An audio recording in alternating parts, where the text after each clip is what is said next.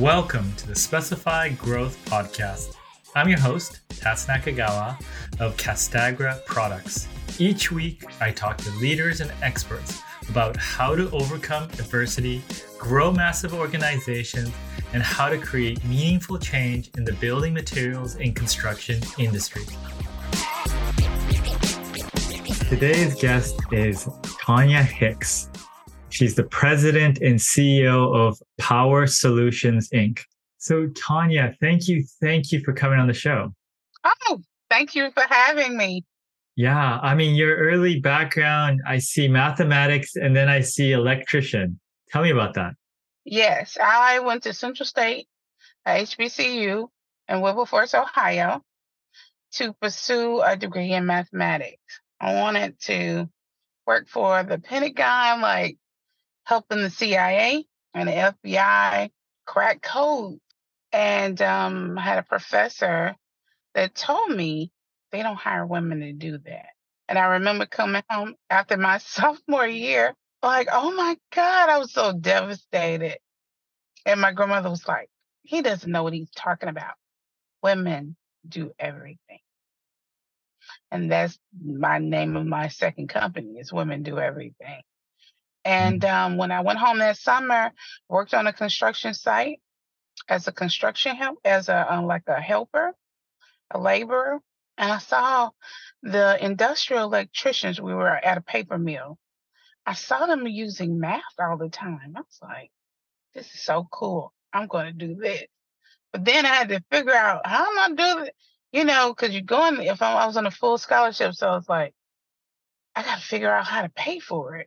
And then the International Brotherhood of Electrical Workers had an ad in the newspaper that they were accepting applications for apprentices. And I signed up. And I end up, make a long story short, becoming the first woman in my local 917. So I end up making a little history at the same time.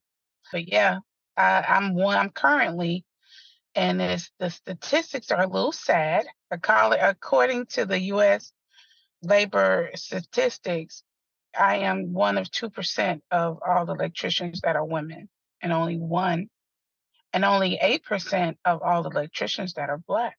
So it's very, very rare to have a Black woman be an electrician. Yeah. I mean, walk us through, because I think, you became an electrician and I think entrepreneurship followed right after. Tell me what it was like for you going through that. Well, I was so young. I think when you're young, you're like fearless. So like in my 20s, it was nothing I couldn't do. So I didn't go into it with the mindset that, oh, this is hard. I was so enthusiastic. I knew I was a great electrician.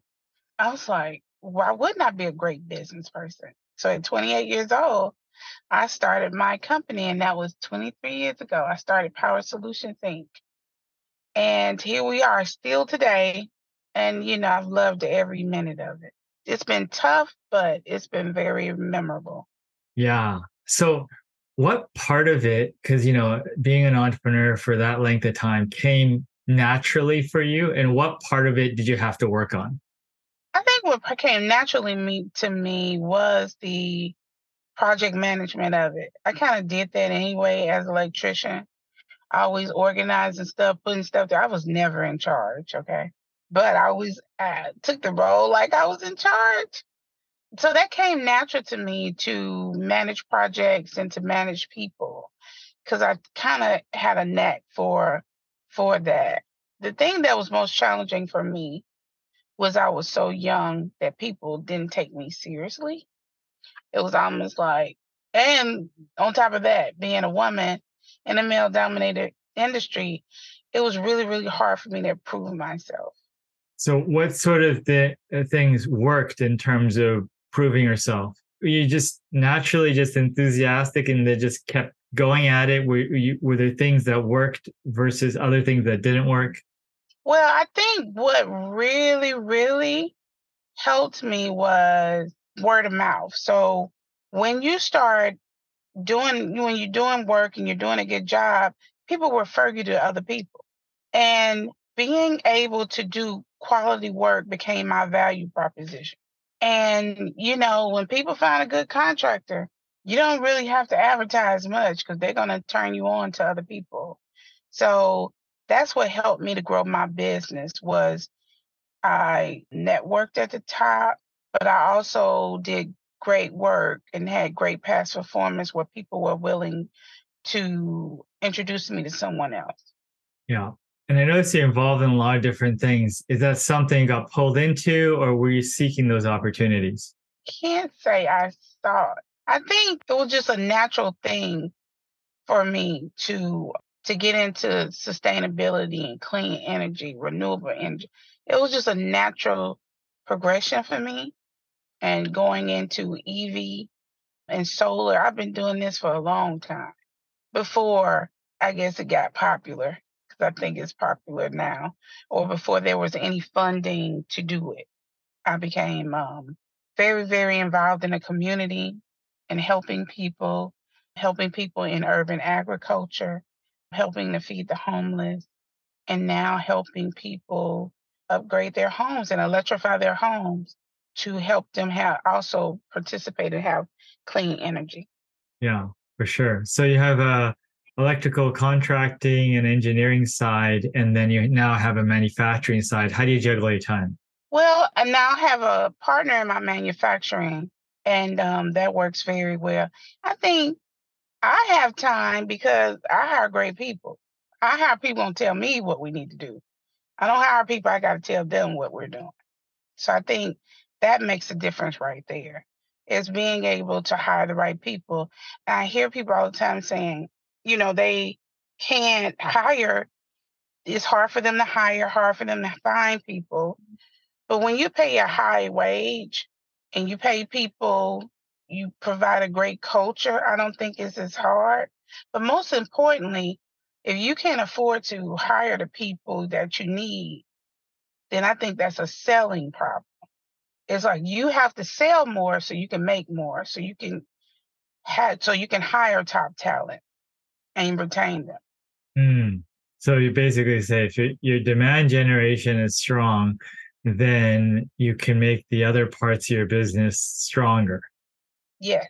So how do you find, the good people or the systems that'll help you sell better? How do I find them? Did it come back to, you said earlier, just quality work and word of mouth? Oh yes. Oh yes. Especially in our industry. That's what we're gonna do. Yeah. We refer each other to each other. Yeah, for sure. Tell me more about this manufacturing company, because a contracting engineering company is a service business, and manufacturing physical product, it's different. What have you learned? What have you had to do to set up this manufacturing company? Well, I've been working with them since 2016. And so in working with them since 2016, installing and looking, because we're an installer. So when you install different chargers, you start learning different people in the industry. And I found a company that would work with me to help me manufacture my own. Got it. So you spent the time, you learned the craft, the type of technologies, what the clients were saying, and then once you had that, you found a partner that could deliver. Exactly. That makes sense. Oh, Yeah. okay. I know you said you have an organization called Women Do Everything. How does that work? We help women get into male dominated industries to help them make more money. So we have events, we have workshops to help women identify jobs. Sometimes they don't even know certain jobs exist. Yeah. No, that's Yeah. very cool. Yeah. Anything else that you're involved in that you want to share? Other than my new EV product. So our brand is called She EV. We help women to locate better, safer places to charge.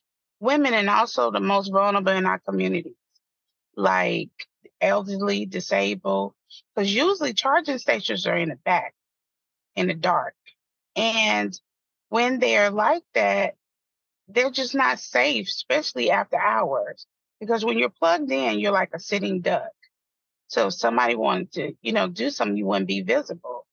So I created She EV to place chargers in safer places, but also to help our community of women EV drivers be able to locate these safe areas. Very cool. Well, thank you. Tonya, thank you. Thank you for sharing your story. Oh, thank you so much for having me, and thank you so much for what you do. Perfect. Thank you for listening to the Specified Growth Podcast today.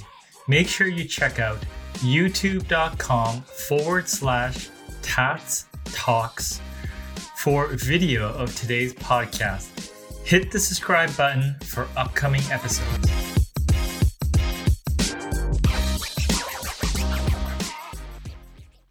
This podcast is a part of the C-Suite Radio Network.